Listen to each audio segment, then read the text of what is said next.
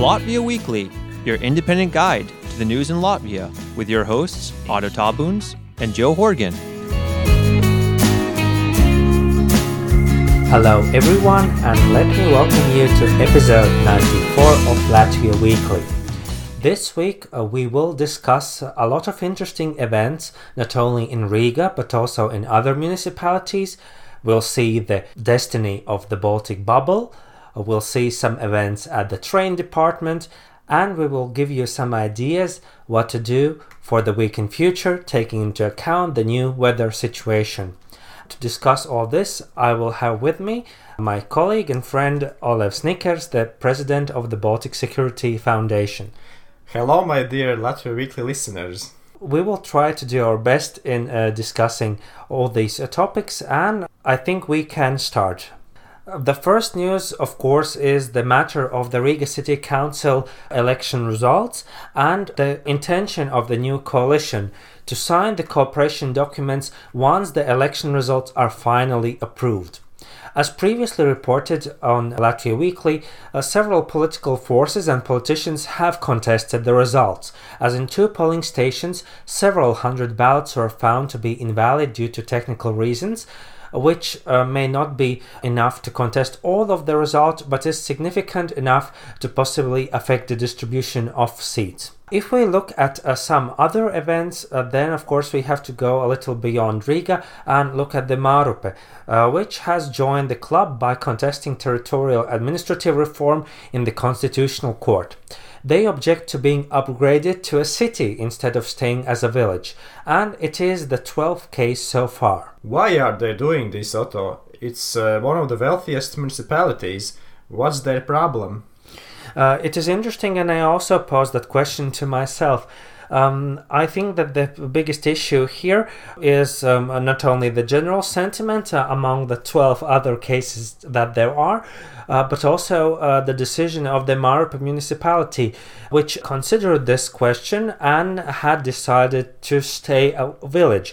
Because even though they have enough of a population to qualify for a city, they do have a different situation. For example, most of Mārupe is made up by single homestead homes and is quite sparsely populated if you would compare that to central Riga and some of the districts. So they are arguing both the different circumstances that they have in their territorial district, but also the will of their people that was against that of Saeima. So it seems that they will go ahead, and it will be not so much a question of money, because that would bring some more obligations to Mārupe, but more of this attitude that was the decision of our citizens, and we will not let someone else decide in our place. Right. If we take a look at the train news, which is of course a favorite topic of Joe and I, and hopefully all of us will join in the discussion as well, it seems that Pasažieru vilciens, or the National Passenger Train Authority, has managed to make news for several accounts this week. The first one, of course, is the change in their title, the brand from Pasažieru vilciens, which many of us frequently struggle to pronounce, especially if Latvian is not first language, but also the question of the bad image that this brand, as difficult as it may have been to pronounce, has been associated with, most notably by the previously mismanaged procurements that we have now seen some court cases being opened about. And they are apparently going to change their brand from Pasažieru vilciens, which means literally the passenger train, to Vivi Latvia. And as it has raised a lot of controversy among the people in Latvia, not only in the social media but also in general, I would like to ask Olos, what is your opinion about this, and what is your associations with the new brand Vivi? Of course, it's very nice to have a beautiful new brand, but passengers and myself, we are hoping for better services, for better rail cars, and sort of those changes. When I remember when Riga Satiksme changed their brand 20 years ago, that change come with new buses with with better services, and I can't imagine those old Icarus, those yellow Icarus buses coming with the new brand of Riga Satiksme at that time. So what's happening now with the passenger vilciens, that they are doing exactly in this way. So they are changing, and they're changing something, but they're changing only their brand, which is of course nice, but Exactly. I would agree that just changing the brand doesn't mean that the services would improve, or the people in charge of providing these procurements will change as well. So hopefully that both what is now known as Passagier Vilciens and the Ministry of Transport will do a better job with regard to this. Otherwise, this will be not only a headache for all of us who may happen to be passengers using train service, but also to the government, remembering how much money is going into this, and the general state of finances in the realm of rail traffic. And as increased train utilization and regional transit integration will be a priority of the new city coalition in Riga as well, they will have to find probably a better model than the previous one that, for example, the Harmony Party tried to do back in 2014. Another scandal that implicates both Passagier Vilciens and the Riga City Council is exactly this deal that they had more than 6 years ago, permitting the persons who enjoy the Riga City Transit discounts to utilize the passenger train service within the city limits with the same discounts. And as the actual number of riders was much larger than initially intended, this created a €560,000 loss for the Passagier Vilciens. And it seems that no one at the Ministry of Transport is looking to recoup that. Well, I have to note from my side that I am allegedly one of the passengers who used this opportunity at that time. That's why I'm using allegedly, my law education helps me a lot. There were students at that time who used that, for example, to travel to Jūrmala and pay for that just €1. For example, the 30 cents you had to pay to travel between Riga and Babit, and then pay additional 70 cents to travel to the Lielupe station, which is the first part of the city of Jūrmala, where you can actually go and enjoy the beach. And it seems that I haven't, or someone has not been the only one utilizing this. There were apparently thousands and thousands more than both Passagier Vilciens and the Riga City Council anticipated. So I hope that they will find the responsible person, or try to find a way how to get that back, especially now that you would have the same parties at the national level and at the municipal level. But I sincerely hope that they will not end up sending a reprimand to my address. So I think I will share this sentiment with many other former students of city in Riga. But if we look at some other monies, and monies that have not yet been spent but have been asked to be spent for some public objectives, that is of course the story of the Ministry of Education, that has asked for additional €4 million to provide laptops for schools. So as we previously discussed, I think this goes together with this matter that the Ministry of Education intended to include these smart devices into the part of equipment that the families had to provide for the school children for their education process.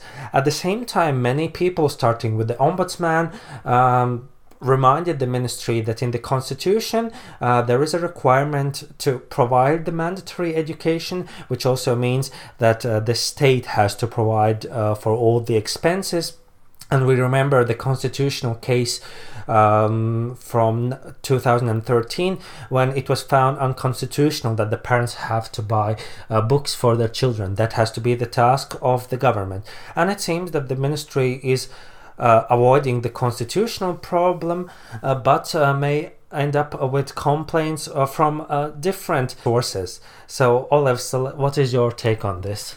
So interesting how they planned those 4 million euros for these laptops. Of course, it's a very good idea and it's a very good policy, but if there are about 90,000 pupils, if you calculate a laptop for 500 euros, then it's about 8,000 laptops out of this program. So it seems like 10%, less than 10%, the pupils will be able to get these laptops. And what are these calculations and what is this formula, how they are supposed to attain this goal and provide those, and what will be the formula, how these laptops will reach the pupils in the schools. As you rightly mentioned, the amount of students used for the specific calculation that was mentioned in the news, as reported by TVNet, the ministry is apparently calculating it to the number of students between grade 7 and grade 12, which do amount to approximately 90,000 pupils. At least it did in the last academic year.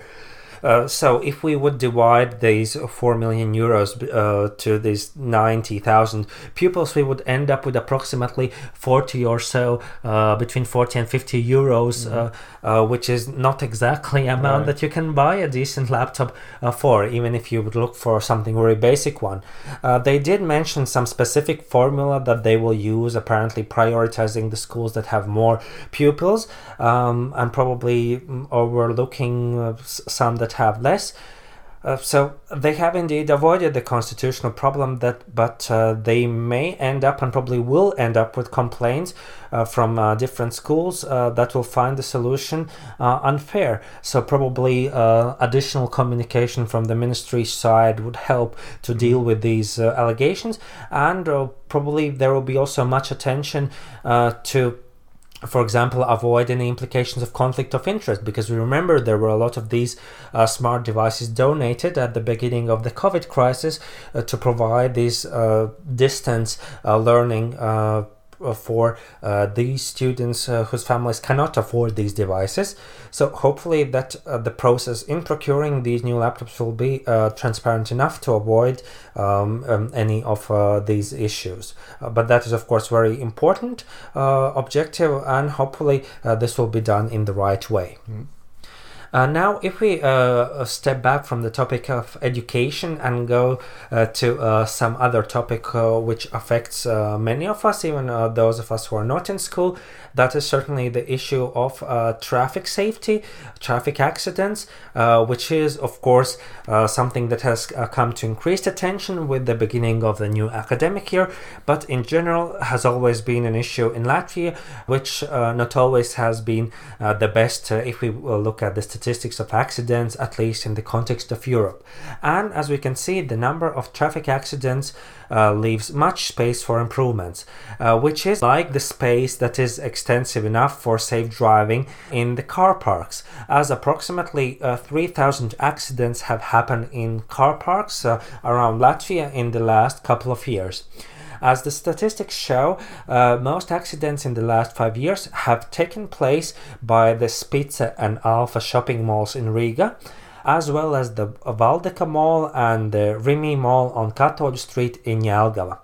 Olevs, as I know, you are an avid driver and you drive very well, but could you tell us more your opinion about the safe driving and the convenience of the car parking facilities? Those parking spaces usually in Riga are, I would say, I find these places inconvenient for me as a driver. Those parking lots, they are small, and those parking spaces are very narrow. And I think maybe Alfa is doing better out of those shopping malls you mentioned. But when I go to Spice, I were in Valdeka in Jelgava and Rimi on Katoļu Street in Jelgava, still there is too little parking space near those supermarkets, and this should be changed in a way that your car really can park in those spaces and can fit there.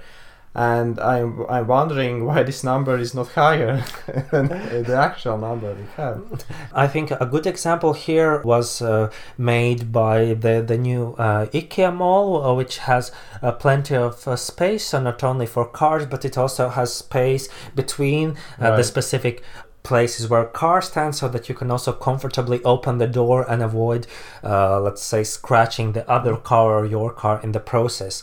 That is also the question of accessibility, which was a priority for all of the parties for the Riga City Council election, even though parking was not specifically mentioned by many of them. Hopefully this is something that the new city council can do, perhaps by some new regulations that would demand, let's say, at least changes for at least the new shopping malls that are getting built, or let's say this reconstruction or replanning of these parking facilities once regular, let's say, repaving is set at these places. And I think that would save, like many of us, a lot of money.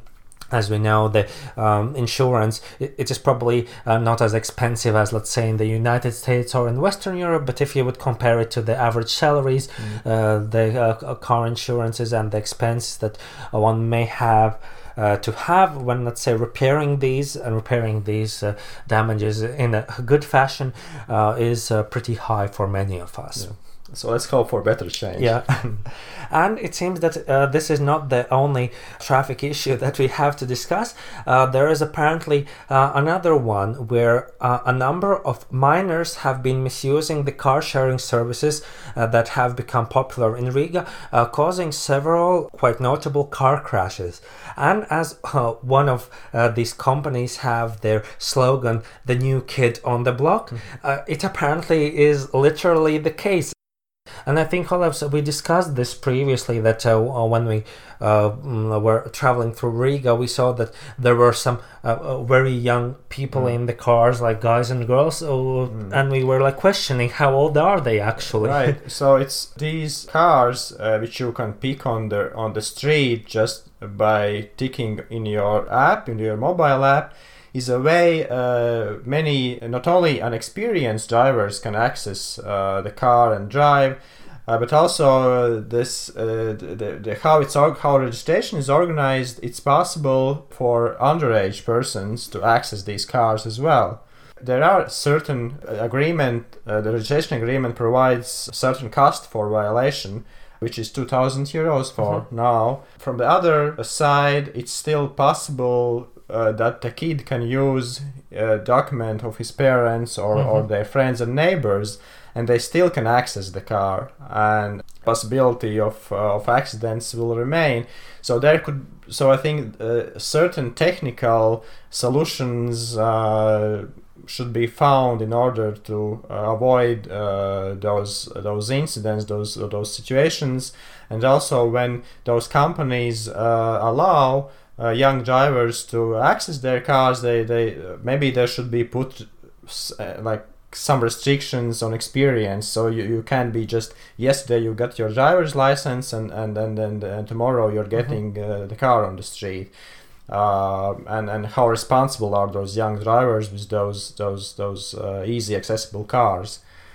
So there are plenty of issues with this business. Exactly, and as much as we would not argue against using the car sharing services, probably for now, until the fine policy is revised, we would recommend our listeners to be careful when driving in a near distance of these cars, as incidents such as these may still take place, and hopefully it will get better, but for now we ask for all of you to be careful and to avoid being involved in an accident like we just mentioned. Now, the next topic is much more lighter and something that is slightly controversial, yet not so much, but certainly is something that is a matter on the minds of many people living in Riga, in Jurmala, and also in other cities. As signatures have been gathered to allow walking pets, specifically dogs, on a leash at the beaches of the city of Jurmala, which currently, for the most part of it, is forbidden. So you could go, for example, in some of those seaside villages, such as in Apšuciums or Ragaciums, or on the other side, and you can freely walk with your pet there. At the same time, within the city of Jurmala, which is usually heavily packed with tourists, both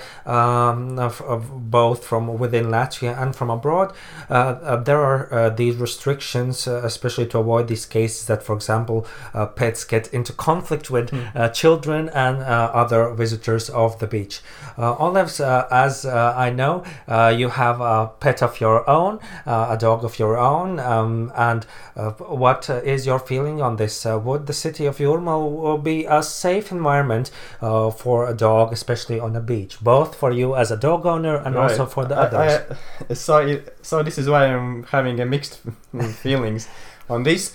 Of course, where's the problem of having pet on the beach? So the one thing is that what the pet is leaving on the beach, you walk the pet and then you know what's so what happens usually, but there can be good solutions. You can use a bag, you can pick up the things and throw it out appropriately.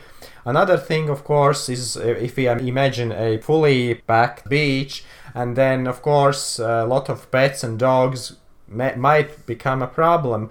But maybe it's possible somehow to schedule where it would be more free to walk a pet or a dog on the beach, maybe hours in the morning or hours afternoon, or seasonally take this issue. Let's say it would be a less problem. Let's say from September to the June next year. Or there could be several approaches how to face this issue. Exactly, because as we already saw, one of the parties for the Riga City Council had it as a priority. Well, at least one of the parties that got it as a priority for these pet walking spaces, and it could also be a good idea for the city of Jurmala to sort it out, as already you would have these zones in the beach where you would have, let's say, a place for active relaxation, for example, playing the ball, or the part where it is more like for relaxation, for, let's say, just sleeping in the sand by the water. And I think it could be a good idea for the municipality to find a good solution, either these zones or timing that would give this compromise. But to remind our listeners, this is just an initiative that is going on. It has not been approved yet, so it is still forbidden to walk your pets on leash or without, or in any form within the limits of city of Jurmala. And at best it will end up by the lifeguard booth sounding a siren to you. At the worst, the municipal police may end up fining you, so keep that in mind. But still, Jurmala municipality can learn a lot from other municipalities. For example, in Lithuania, in Klaipėda beach, they have this zoning, and there is this separate zone for pets. On the beach. Pet beach. Yes, the pet beach. Yeah, so there are solutions that can be found in the other places. Exactly, and it would certainly benefit the tourist numbers that Jurmala city gets. Now, the last story of domestic news is going back to our capital city, which has another story about re-immigration. And here is the news from the Riga City Council Department on Education, Culture and Sports, which has published a re-immigration handbook or a publication for people who have emigrated from Latvia and would be interested in coming back and living back in Riga. It is available in 4 languages, Latvian, Russian, English and German, and is also freely available at several locations from the municipality as a printed version for takeaway. Olives, what do you think? Is there a need for such a handbook? Is this a good thing? It's not a bad idea to have this kind of guiding book which would help, like a roadmap or something like that. From the other side, those persons who were abroad were not so long time ago left Riga, and if they're coming back, of course there are some changes. Something has changed, something has remained that it was before, but I think it's kind of a friendly gesture towards those people who are coming back, and hope that will be of good use for them. Yeah, and perhaps it could also help some of our listeners, the expats who have recently arrived to Riga, as I think it certainly would give some good advice for anyone who is trying to build a new life in our capital city. But now, going away from our capital city and looking at beyond our borders, let me give the floor to Olives to speak about the most important international news of the last week. Yeah, thanks, Otto. Lithuanian Parliament has approved a call to international community to recognize opposition leader Svetlana Tikhanovskaya as the legitimate leader of Belarus. From now on, Lithuania has agreed to treat any actions of the illegitimate head of Belarus, Alexander Lukashenko, as crimes against the Belarusian people. Lithuania will provide citizens of Belarus and their legitimate representatives with political, economic and financial assistance so that democratic elections are held in the country. Svetlana Tikhanovskaya was the main Lukashenko's rival during the presidential elections in August 10, and after being confronted by security officials, she fled to Lithuania the next day after the elections.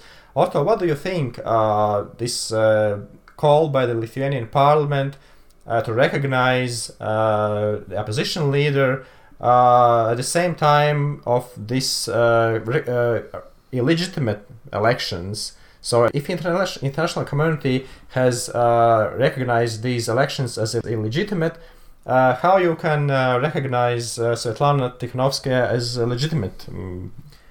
Yeah, it is very interesting to see this. Lithuania is trying to keep up their aspirations to keep leadership on this issue. And I think they are trying to respond to this key issue why the election was found as illegitimate, was this support for Ms. Tikhanovskaya, which was then using falsification taken away, because judging from the exit polls or the many indications from what the actual result was, it is clear that Tikhanovskaya must have been the winner or received considerably more votes than it was declared by the Belarusian election committee.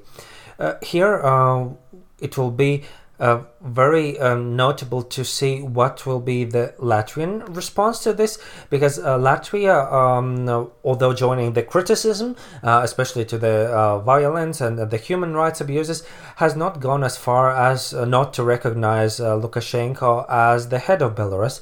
So we'll see which of these positions will prevail, and whether there will be, let's say, a joint EU stance, and certainly both Lithuania and Latvia will have a big say in how this goes in the final draft. Certainly this Lithuanian decision makes the room for maneuvering more difficult, and hopefully this will not split the European side apart. I think that is, from this international perspective and the perspective of Latvian foreign policy, one of the key issues. Yeah, so let me see what will be reaction of others in European Union and in Latvia and Estonia. The Baltic bubble has suddenly collapsed as Estonia added to Latvia's quarantine country list. The current threshold for Latvia for arrivals is 16 cases per 100,000 of population over the previous 14 days. According to the latest data from the European Centre for Disease Prevention and Control, Estonia now has a figure of 20.8 cases. As an immediate result, movement between Valka and Valga across the Latvian-Estonian border is decreasing. Estonia has been added to the list of countries from which arrivals into Latvia must self-isolate for 14 days. However, police will not intentionally run raids to check the following of self-isolation requirements. The full list of countries can be viewed on the website of the Latvian Centre for Disease Prevention and Control. The foreign ministers of the Nordic-Baltic region met in Tallinn Wednesday, also celebrating the 30th anniversary of the Nordic-Baltic cooperation. Of course, ministers mainly focused on the situation in Belarus. And of course, they discussed other important issues as Eastern Partnership, cybersecurity, coordinating efforts to fight COVID-19, regional security and connectivity issues. And as it was underlined by Latvian Foreign Minister Edgars Rinkēvičs, all instruments that is at Latvia's disposal and all the other countries must be used to stop violence against peaceful protesters and facilitate a dialogue between Belarusian authorities and opposition and society. And Latvia has already allocated 200,000 euros towards legal, practical, psychological and medical assistance to civil society and in support of independent media in Belarus. And good news comes from Brno, Czech Republic, when our beach volleyball players Brailko and Namiche won European U20 Championship gold. And they succeeded better results than players from Switzerland, Ukraine and Netherlands. I think our listeners will join us in congratulating this wonderful result, which of course is very great international news, especially at this time when the pandemic and all the other issues are going on. Now, if we take a little look back at history, let me remind you of one very notable event, which is frequently overlooked, but still is something that we have to remember to remind ourselves and everyone interested in the history of Latvia about the struggle that we have always had for our independence and freedom.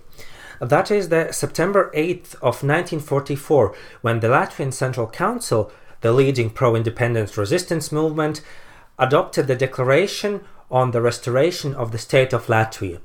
This happened at the time when Latvia was under Nazi occupation and the Nazis were withdrawing and the Soviets were coming back with occupying Latvia again. The Latvian Central Council represented the top officials of the Republic of Latvia that wanted to use the moment between the Nazi withdrawal and the Soviet reappearance to get our independence back. Although ultimately they were not successful in this objective, they managed to legitimately show the international community that neither Soviet nor Nazi power was welcome here, and the respective incorporations in either of these regimes took place against the will of the Latvian people. The council also organized military resistance by Latvian soldiers who left the services of the occupying powers that drafted them illegally, as well as organized cooperation with the Estonian and Lithuanian resistance, as well as with the remaining Latvian diplomats in the West. You can find out more about this if you listen to our episode of February 2, 2019, where Miss Karina Peterson, the granddaughter of one of the declaration signatories, told the story of her grandfather in our International Recognition Special Report. Now, let's take a look at the future.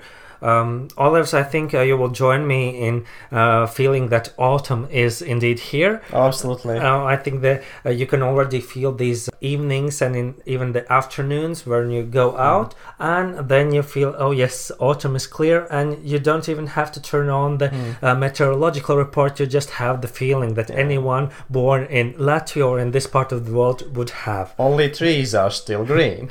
Exactly, and even that will not be the case for too long, as during the week we may expect a drop in temperature and strong winds from Wednesday on.